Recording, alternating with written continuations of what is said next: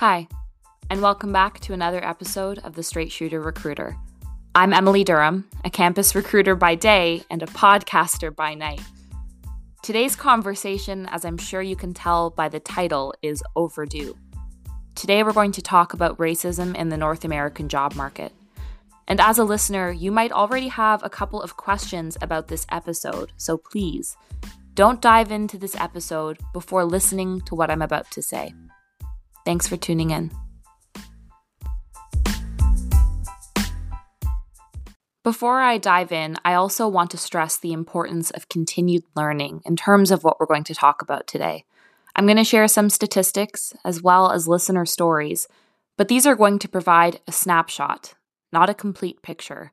It's crucial that we learn more about the past and present of systemic racism through things like scholarly articles, podcasts, and movies. So I really recommend that you follow the next influencers I'm about to list.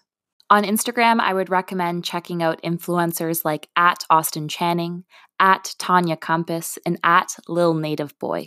Again, I'll link them in the description. You can also read books like Me and White Supremacy by Layla Saad. That's what I'm reading right now.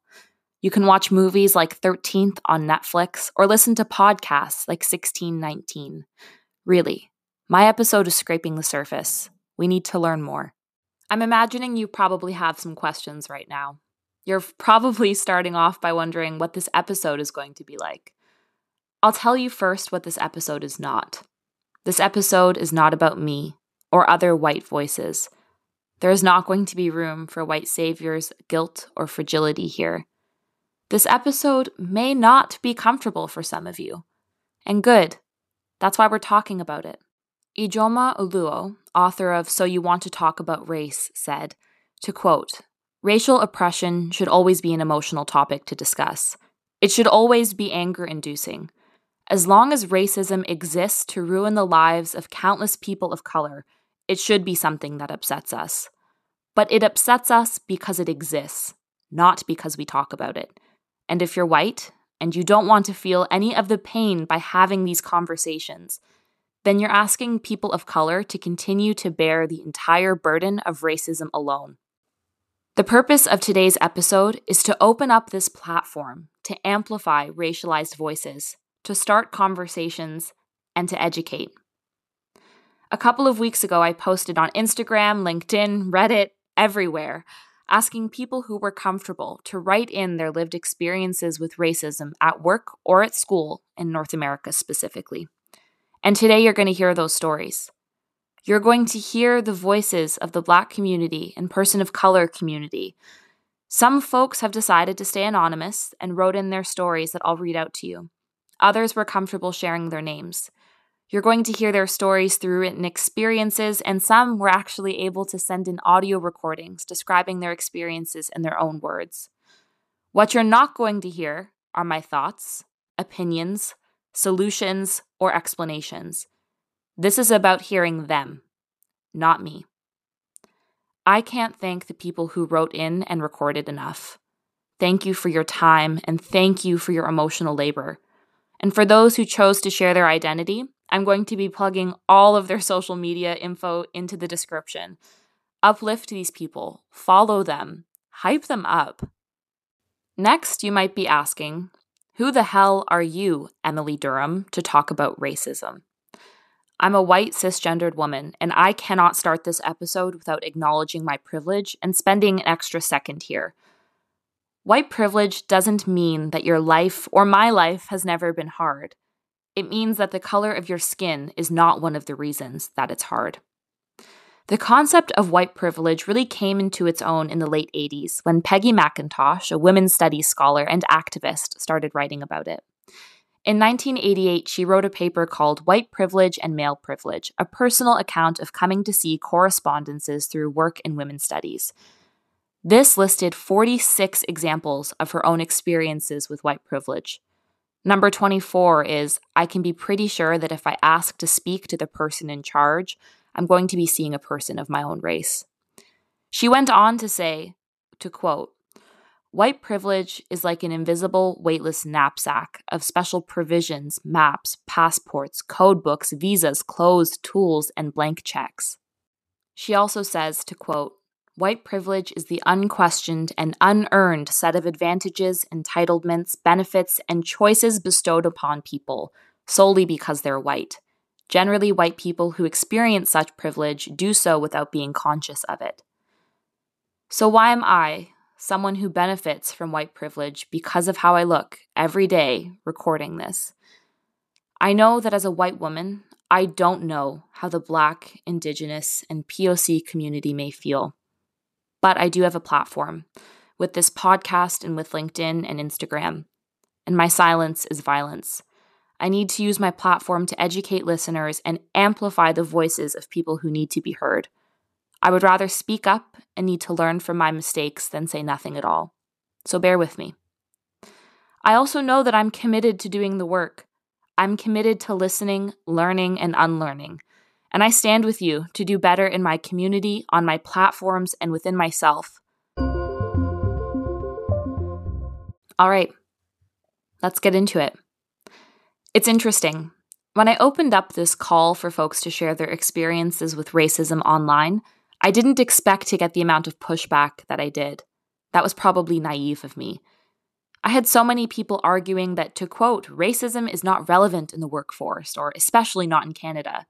And those messages were nothing but reinforcement that this episode was important. So I'm going to share some statistics that you need to keep in the back of your mind as we go through this episode. But like I mentioned in the beginning, there's more to learn and way more work to be done. I also want to be clear that many of these words and statistics are not my own. I'm going to cite them in the description so that you can learn and read more. But for starters, I think it's safe to say that some of us were raised being told that if we worked really hard and went to a good school and got great internships, that we could get anything we wanted in life. A true meritocracy. And maybe that would be true if the North Americas were not built on the foundation of racism that runs so deep it's systemic and embedded in everything that we do, from government to healthcare and, of course, to the job market. And that's not to say that hard work and education aren't important, because they are. But it is to say that the Black community and POC community have to work unquestionably harder than white passing people for much less recognition. And it starts early. Black preschoolers are much more likely to be suspended than white students. These are kids we're talking about. Black students make up 18% of all preschoolers, but represent almost 50% of all preschool suspensions in the US, where white students, who make up 43% of enrollment, only represent 26% of suspensions. The same study found that Black boys as young as 10 are perceived to be significantly older and less innocent when compared to white children at the same age. Moving on to high school. When Black students and white students commit similar infractions, Black students are suspended and expelled 3 times more often than white students.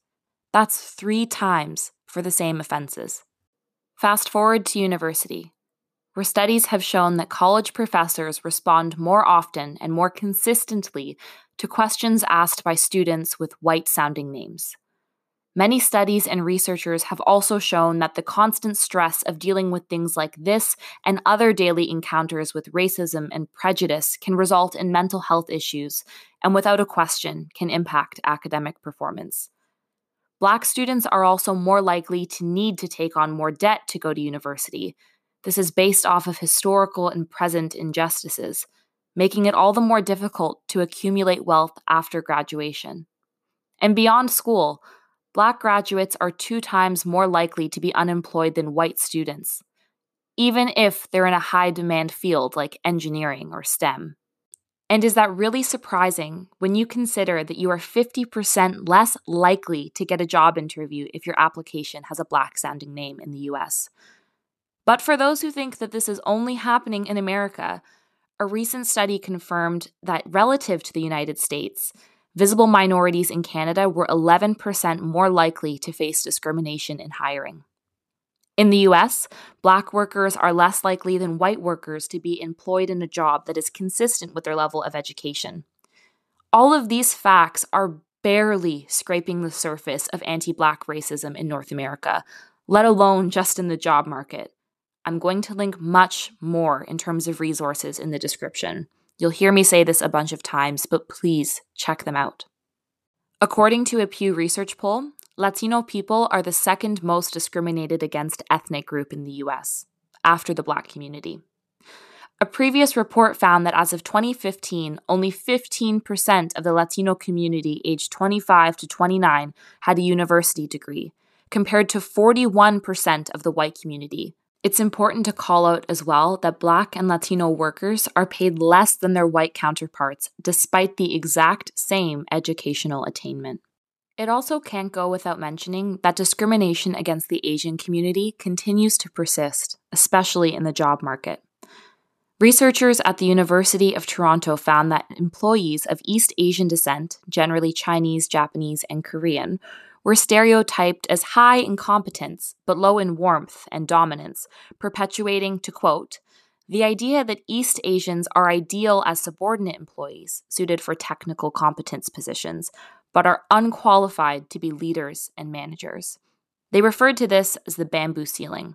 It also explains why college and advanced degrees hold less worth for Asian Americans than for whites. I'm so humbled and grateful that we can now share some of the experiences that were submitted as part of this episode. I'm going to start in somewhat chronological order. We're going to start with the submissions that focus on the job application process and then segue into on-the-job discrimination. This first submission comes in anonymously from Toronto. It's going to follow two people. One person we're going to call Samantha, and the other is their romantic partner. We're going to call this person Diaz. Of course, these names have been altered to protect their identity. Both of these people went to the exact same highly regarded law school and articled for the same firm. On paper, they have the exact same credentials. Identical. After articling, neither of them were hired back to the firm they worked for. So naturally, they started to apply for positions across a variety of different firms in Toronto. Samantha, she received 50% more callbacks than Diaz. Same qualifications, same experience, same education. Our next experience also comes from Toronto. Veneranda is a brilliant and beautiful person that I've had the pleasure of knowing since high school. And she shared the below. I'll link her Instagram in the description for you to check her out. The following are her words. When I first began job hunting as a brand new graduate, I was well aware that it was difficult for other students as well, but I didn't take into consideration that I was a Korean Canadian. I had sent out hundreds of applications and no one had replied, so I decided to seek professional help with my resume in case I missed out on key factors. After months of editing, I regained the courage to send out applications once again. Only this time, I was receiving interview opportunities with the question of how fluent are you with the English language? At first, I didn't take offense to it, as communication can be a concern, but after a while, I began to get frustrated about why every single company was asking me race-based questions rather than job-based questions. During interviews, they assumed I had a certain set of skills that were associated to stereotypes of my race, and they skimmed over questions that were true to the job.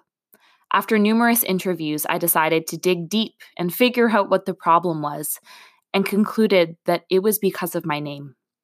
I commonly went by a different English name, but because I had a separate legally used Korean name, I had written that legal name on my resume. So my next decision was to switch that name to my English name. From this, I ended up getting interview requests from companies that had never replied back, even after 4 separate applications.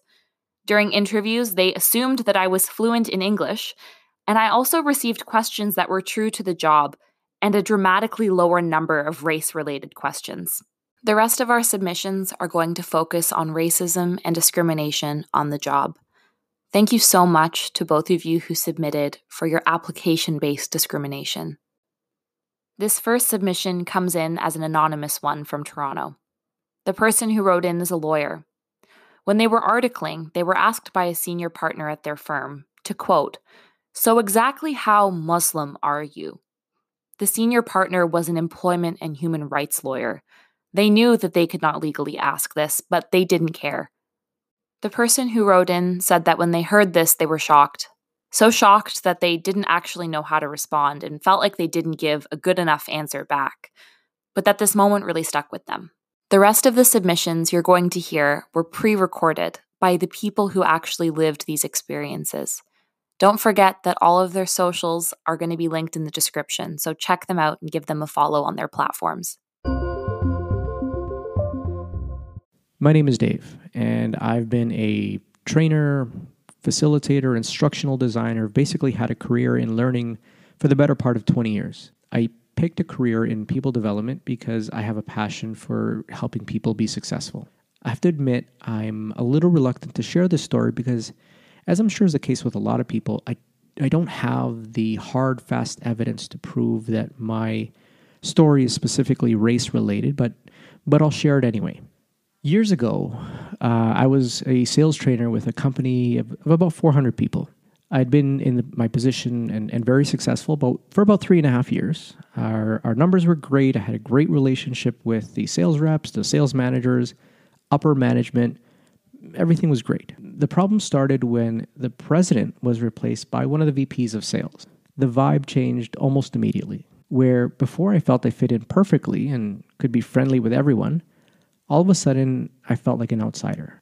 Slowly, people were being pushed out and replaced by the new president's people, not entirely out of the ordinary. But I remember having lunch with him and the management team, and all they talked about was their experiences growing up wealthy, what kind of boats they had, their cottages, and I suddenly felt like I had very little in common anymore. Eventually, I was told that despite the fact that I'd been in my position for years and I had always done very well, there was suddenly a new policy that sales trainers needed to have sales experience within the company. So I needed to move to sales for 6 months or take a package and leave. And to be honest, it was a slap in the face. I negotiated a much better package and essentially cut ties. And it wasn't until later when I had a chance to speak to my ex-coworkers that they'd pointed out to me that everyone he'd put in place to replace the people he'd pushed out were essentially white males that grew up wealthy and the occasional white female. To be honest, I was naive not to see it initially. I even shook his hand the day I left because I didn't think anything of it. Perhaps the most heartbreaking thing is the conversation I had with my wife earlier today. I asked her if she'd ever experienced something like this, and she told me that for the longest time when she looked at management and upper management in the organizations she worked for, she could really never see herself there. She has a bit of an accent. She's brilliant and she's a great communicator, but she didn't move to Canada till she was a teenager. So it's a slight accent. But despite that, she just feels that that's out of reach. The real tragedy is finding out after almost 10 years of marriage that this is the case. In her case, it's not even about people's biases against her. She had those limits placed on herself. She has a bias against herself. I'm telling you, these impacts run really deep. Hi, my name is Cynthia Colas, and I'm from Tallahassee, Florida. I just recently obtained my first degree in marketing at Florida State University, and I'm now re-enrolled for my second bachelor's degree in management informational systems. When it comes to the things I'm very passionate about the area of project management. I love working on projects. It's always been something that I've been very fond of. I'm just like the type of person that has always been in leadership positions and where I was in charge of like making sure that things are executed and done in the right way. My overall career goal is to become an IT project manager or program manager.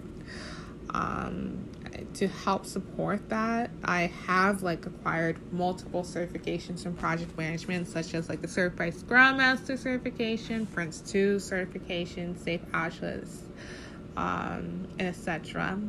Despite how my education career interests revolve around business and information technology, I have always been politically involved and just offering help to others within my community. Like, my first ever projects were actually in the political sphere rather than the business sphere. Like, in the past, like, I've organized many political events and charity projects, such as donation drives for women's shelters, sexual assault prevention programs, campaign initiatives, second chances, voting rights restoration projects, community rallies, and lobbying initiatives in support of racial justice and immigration reform. I've also volunteered as the political action director for the FSU National Association of Advancement of Colored People, which is basically the FSU NAACP, and also as president of the FSU National Organization for Women. I have orchestrated many events, many political rallies, protests, and lobbying initiatives. I've always been a champion in making sure that people, especially millennials, are involved in the community and are advocating for rights, just for basic human rights. It's always been something that I've always been passionate about. And because of my advocacy and involvement, there's been times when I've been targeted and intimidated by Confederate groups and supporters on social media. There's been times where they've taken pics of my social media and posted it on Save Southern Heritage Florida, or they would post it on, their Facebook group or Facebook page and say, watch out for this individual, And despite all the tactics used, I've continued to remain involved, since equality has been and will continue to be something that I will forever be passionate about. Regardless of the intimidation practice or where I end up or where I am in my life, I will always continue to value and fight for equality. And in my eyes, just not saying anything at all would be a huge disservice to myself, since, it's important for me to stand up and for causes related towards my own identity as an African American woman. It's important for me to fight for causes that are related towards my own identity, since that's who I am. If I can't fight for issues pertaining to myself, then I can't fight for anything else. And that's my philosophy. When it comes to my experience, my first project management internship was with a very, very, very highly respected company in the tech industry. I remember being so excited to get started and to meet with everyone within the workplace. And my happiness became very short-sighted when my boss started to say some of the most craziest and degrading things to me. I wouldn't just say craziest. I would definitely say, in my mind, racist. I was told to build my vocab, to work on my professional etiquette, and to avoid using the phrase, I can assure you, since I come off as defensive when I say it.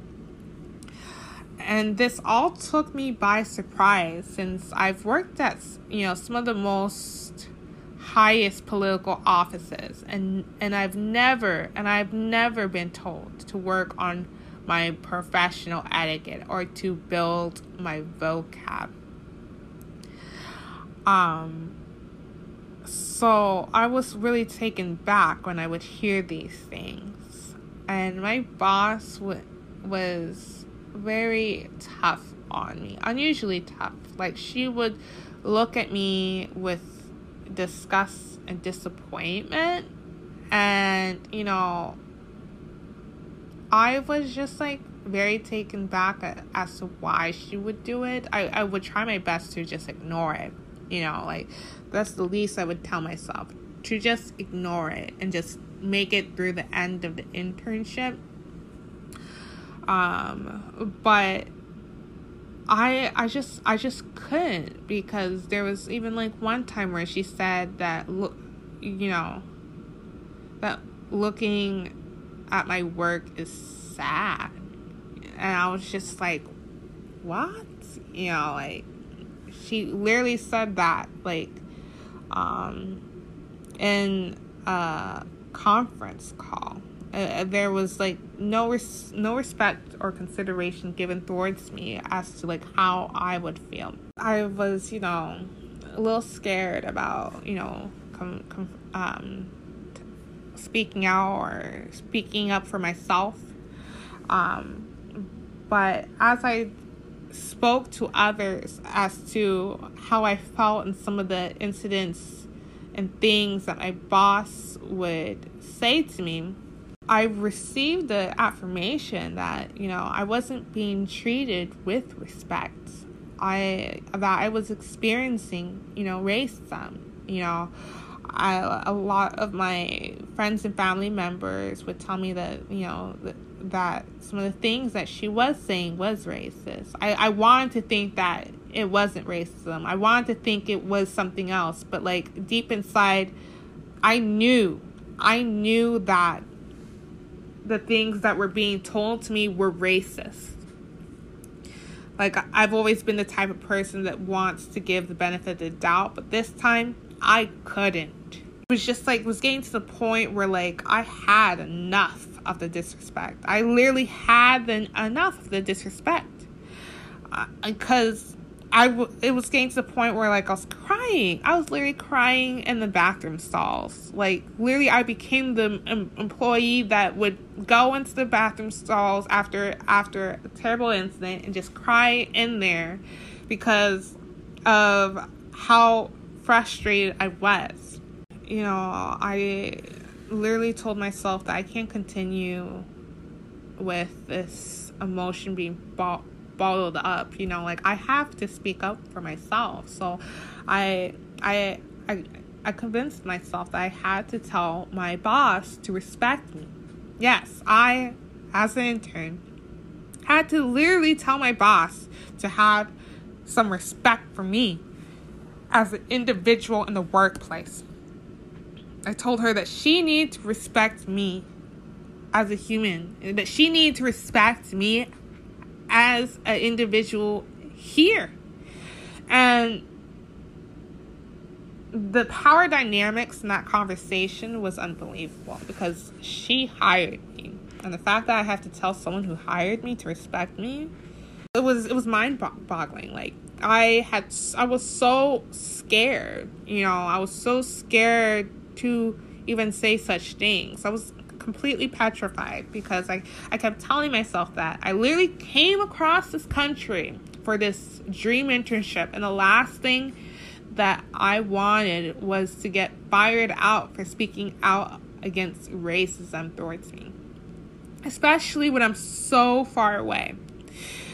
And even as I, you know, did regardless and poured my heart out to her, my boss told me that she would attempt to be much nicer to me if I work on my professional etiquette.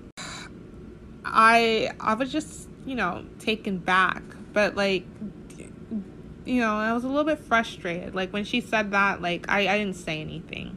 There was nothing else for me to say, because I tried my best to tell her, like, how I felt, you know, about some of the things that she said. And I literally told her that she could not talk to me or any person of color like the way that she was doing because of the difference of the cultural backgrounds. I tried saying that strategically because I didn't want to be too confrontational with her. The fact that she was trying to compromise on me receiving respect with the idea that like I need to work on my professional etiquette. Like she was trying to say that in order for you to receive respect, you need to do X, Y, and Z. And I'm just like, no. Like I that's not how it works in the workplace. Respect should be given automatically. People should respect others in the workplace regardless. For the sake of peace in the workplace. And the fact that that she was trying to make it seem like I'm uneducated, that I'm not, articulate, that I'm not intelligent. It's sad. It's disappointing that she stooped to that level, and tried to delegitimize my intelligence, knowing the fact that I came so far away from home for this internship. And psychologically, it was just very sad for me because I was so vulnerable, just being so far away. And the last thing that I ever wanted to deal with at a dream internship was dealing with racism. That's the last thing I ever wanted to deal with. I dealt with it, and I finished my internship, and looking back, it's definitely something that's scarring, but I will continue to move forward. I will continue to move forward. Dealing with racism in the workplace is nothing new to me, but the reason why that incident is so scarring is because it was a dream internship. It was something I really wanted to work out. Other than that, in the past, I've worked in retail before, and there's been many times when I was treated differently from my colleagues in retail, but those were a more subtle incidents. There was just incidents where I was looked differently, or I wasn't really trusted by others, and it really did fall down towards my skin color, because there was nothing on my reputation or my record that made it seem like I didn't deserve that ounce of trust or respect. And it's sad because my mom never gave me that talk. She never gave me that talk that I am a Black woman, and that there's certain things that are going to happen to me, that there's certain people that are going to just discriminate me automatically. She never told me that.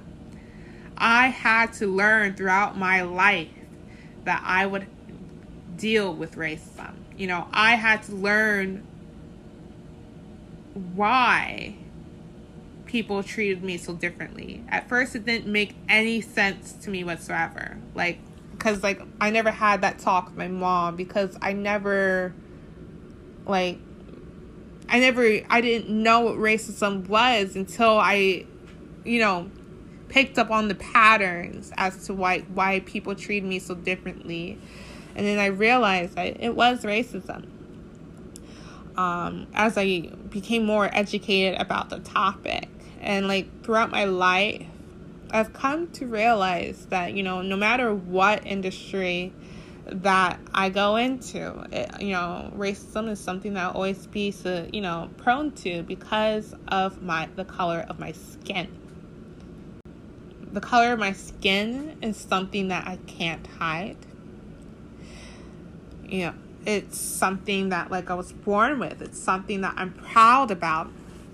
It's something that I wouldn't even hide if I had the choice, because it's what makes me who I am today. It's, a trait that, that can never be, like, the color of someone's skin is a trait that can never be hidden, especially by any person of color that is non-passing. It's forever the identities of people of color, regardless if people say they don't see it or not. I feel like as tensions continue to grow at an all-time high, companies really need to do their part. Instead of sending out PR messages, they really need to just do more in diversifying the industry, creating safe and respectful environments for people of color to succeed, and also just building more opportunities for Black leaders. I've been doing my part in voicing out the need for companies to do more on LinkedIn, and I know that there's been others that have also been very vocal about the need for more to be done, because the PR messages will never be enough. Like, we've heard it all. The Black community has heard it already, that these companies stand with us, they hear us out. We have heard this in the past. It's time for there to be a different tone. It's time for there to be more action involved. It's time for companies to start specifying what they're going to do, rather than just hearing us out. Our causes, Black issues, have been heard in the past. It's time for there to be action. And I think this is, with everything going on, companies that really do stand with us in solidarity are acting rather than just sending out their PR messages. Because action is what's needed at a time like this in society. Today I had I came across like a senior tech recruiter. I came across a post of hers and stating that all lives matter. And I was just like, I was just like taken back. I literally just like went to the search bar of LinkedIn and just like put in like Black Lives Matter. I came across an All Lives Matter post from a senior tech recruiter. I was just taken back when I saw that. And I guess that she did learn about the implications of posting that, and she posted something else saying that she's really sorry and that she wants to like learn more. And I told her that you can learn more by not just reading articles, but by speaking to people of color to get the raw and uncensored information as to how you can do better. So I had like a 2-hour conference call with her. And during this conference call, I told her about what she could do to really, help with the lack of diversity within the tech industry. She told me, in her words, she literally told me that there's a lack of diversity in the tech industry because of the lack of qualified applicants that are minorities. And I'm just like, this excuse is very similar to the excuse that a lot of institutions have, especially educational institutions, where they would say that the reason that there's a lack of diversity at the school is because of the lack of qualified applicants that are minorities. I have already heard stuff like this in the past, and I'm just tired of hearing that. Like, it's just tiring to hear such an excuse, a lame excuse. I'll put it at that. Lame, because In my mind, if that is the case, if that really is the case, companies must dig deeper to find qualified individuals. There are many minorities that are well qualified beyond their years, ambitious, brilliant, and at least wanting to learn more. They're definitely out there, just companies just need to increase their diversity outreaching and retention efforts, especially at this time of history. Now is like the time where we really need to solve or at least mitigate the lack of diversity in the workplace. Now is the time where companies should heavily re-strategize and change their diversity recruiting retention approaches so that they can help empower the lives and careers of those within the marginalized community. Now is the time where companies need to act rather than to send out PR messages, because action is what matters at this time. My name is Anna Marie Ince, and I am a talent acquisition lead for a startup here in Toronto. A little bit about me is I'm passionate about what I do as a recruiter, whether it's helping and supporting others, hearing about others' passion, or, watching other people grow. And I've been very fortunate in the past 6 years of recruitment to experience that. So I've had the opportunity to work for large and small companies, either working for an agency or working internally as talent acquisition.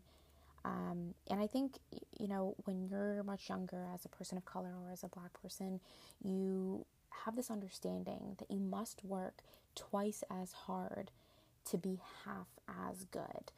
And you see this a lot in families where the parents or the grandparents or the aunts and uncles will be speaking to younger teenagers, preteens, kids, and they'll kind of start to push them to more trade jobs. Because at the end of the day, the great thing about a trade is that, as an example, a plumber, you will always need a plumber. Your toilet or your sink will always will break down, and you will need to have someone come and fix it. There could be some politics company to company, but they definitely would still need people. Whereas in an office, it's much, much more political. And so let me be very clear here. There is always bias in recruitment, not specific to just race, just always. And so as an example, for some of the roles, let's just say I have a niche role and I have them meet with middle management or upper management. They'll sit in these interviews and I'll be super ecstatic. I have this super niche role that I am sending a candidate forward. Communication's great. They seem super knowledgeable on the subject. The manager will meet with them and they'll get back to me and they're like, do you have anybody else? Do you have more people? And I had originally said, well, it's super hard to find this person, super hard to find this niche skill set. So no, I don't have anybody right now that's interested. Was there anything, that had happened in the interview? And no matter what the situation is, it'll always sound the same. It'll be around the topic of, they had the qualifications, but I just don't know if they'd be the right fit. And I don't want to say no to them just yet. Let's just see what kind of candidates we have. Now, the next part truly depends on what kind of niche skill set I'm talking about. But if, as an example, I'll use an example that truly happened where I said, well, this skill set is super niche. I can get you people that have potential. And they said, okay, get us some of the potentials, line them up, and set up some interviews. So I did. And long story short, one of the potentials who ended up being white got the job. and the person who did not, who was Black, didn't.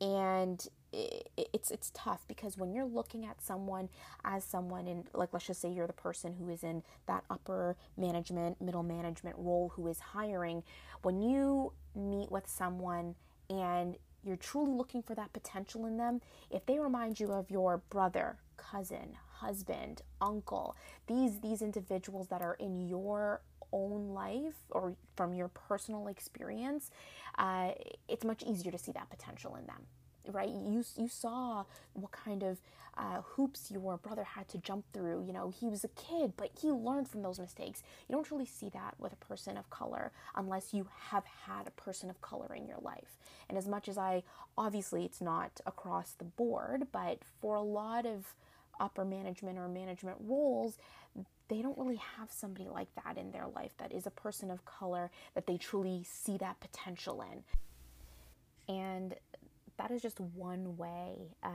that some individuals get hired. Sometimes right after the interview and meeting with this person who has that skill set, I will get hey, I have an aunt, cousin, sister, or another manager will say, hey, I have an aunt, cousin, sister. They work super hard. They're great at what they do. I think you should hire them.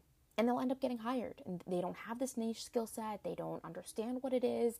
I've had some people who were once cashiers at some point and had transitioned into a role like this one. There's nothing against being a cashier, but when you have a group of candidates who are well within the skill set, who are looking at a salary range that you had already provided, and then you just kind of turn and pivot and then hire someone that you have to now train, and it's all, just so that you don't have to hire someone of color. And they're not purposefully doing this. I mean, I hope not, but in reality, that's why you see so few people of color, so few Black men and women in such prominent roles, why you don't see them a lot in middle management. And a lot of these people end up feeling stuck. And they'll still, go to all of these interviews and keep interviewing and essentially just feel fatigued and tired, and they don't want to have to do this anymore. It's also why so many Black men and women also want to start their own companies, because there is going to be no bias specifically to race. You could be the best person in your field, and someone will just take one look at you and say, no, not in my company. I've also had the opportunity to work at agencies that have been around for many years, some multiple decades. I even worked at an agency that was the very first employment agency to ever exist. And I've experienced so much, and I've heard so much about different kind of recruitment styles and how recruitment came to be what it is today. But one story truly sticks out. I was at a bar sitting down with a fellow recruiter. Well, he's not a recruiter now, but he had recruited for like 60, 70 years. He's much, much older. And he was chatting with me about how they used to do recruitment in the 70s and the 80s. And how it used to work was they had an alphanumeric code to distinguish personal preference. So if you were hiring for a receptionist, you could say that I'm looking for a receptionist, and then you would put a little code at the end. So he was explaining that A1 might be a petite blonde, whereas like a B3 could be a more curvaceous person of color or Black woman. And I thought it was so interesting, and he had said, yeah, there was always been this bias within recruitment. It'll never truly go away, but it wasn't as sneaky back then. And then all in one shot, looked at me and said, although you would have been a B3 back in the day, you'll always be an A1 in my eyes. And so it was a little odd to kind of go from feeling like, wow, like that's how far we've come from history, and then immediately become fetishized. Like, I think it, truly goes to show, although we keep thinking that we're coming from such an old age, and that was the past, that it truly isn't the past. It's still prevalent today. And once again, like, I would interview for these roles, and I would also notice, there's no people of color. I'm interesting. When I'm sourcing on LinkedIn, I'm looking on LinkedIn. I'm like, hey, there's no people of color currently within their TA or within their company. And then I would interview, and essentially they would pass on me, and then I would take a look at the person that they did move forward with, and not a person of color at all, and they definitely have less experience than me. And it's normal. I like, at this point, the only way that I move forward in a role is unless I'm specifically referred to the role. And, it's because the person that's referring me can truly speak to my hard work. They could speak to what I've done in the past. Whereas sometimes I walk into these interviews and it truly doesn't matter what I've done in the past. They look at me and they already know what their decision is. And that's not all the time, but it is most of the time. And so, even being in a position of TA or being within an agency and seeing everyone kind of bring up, oh yes, we have to start shooting for diversity. We have to shoot for diversity. And I've spoken to some companies where I would let them know, I'm like, hey, we are looking to have more diverse business units. We are looking to have more diverse teams and departments. And they'll laugh at me and they're like, yeah, but your team isn't that diverse. You are, yes, it's racially ambiguous, but aside from you, everybody else is white. And, I have to look at myself in the mirror and say, well, are we just saying this so that we can have a nice diversity badge on our jackets? We have posters and ads and all kinds of mediums that have, Black men and women, laughing, having a good time. But in reality, you take a look at our teams and they're not that diverse. And so this question has to be put on not just HR, but also other teams to diversify. I specifically remember a time when I was meeting with a fellow HR director, and they were just like, well, how would you feel if you were a diversity hire? And I kind of laughed and I said, I'd feel great. Right now, people judge me based off of the color of my skin. They don't even need to hear me, they don't even need to hear what I have to say. They already know what box they're going to put me in. But if all of people that look like me were being interviewed for one role, at least one of us will get it. We have to start diversifying some of these roles somehow. I'm not saying if they don't have the skill set, by all means, try to get as close as you possibly can get. But as I'd mentioned earlier, you're not always going to get that. And you don't always get that regardless of race. And sometimes you settle for potential. I just think that some upper management, some middle management really just need to open their eyes on what they believe potential is for Black men and women.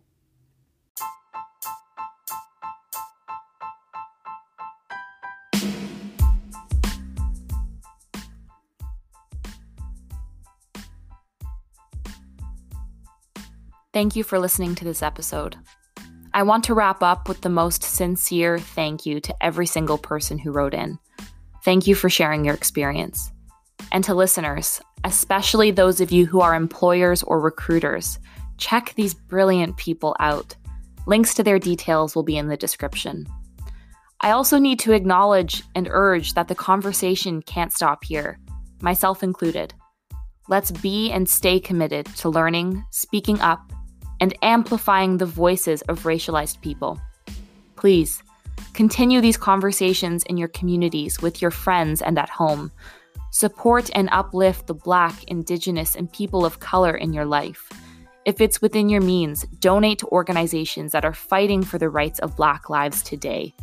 Again, links to these resources and influencers and the brilliant people you heard from are all in the description.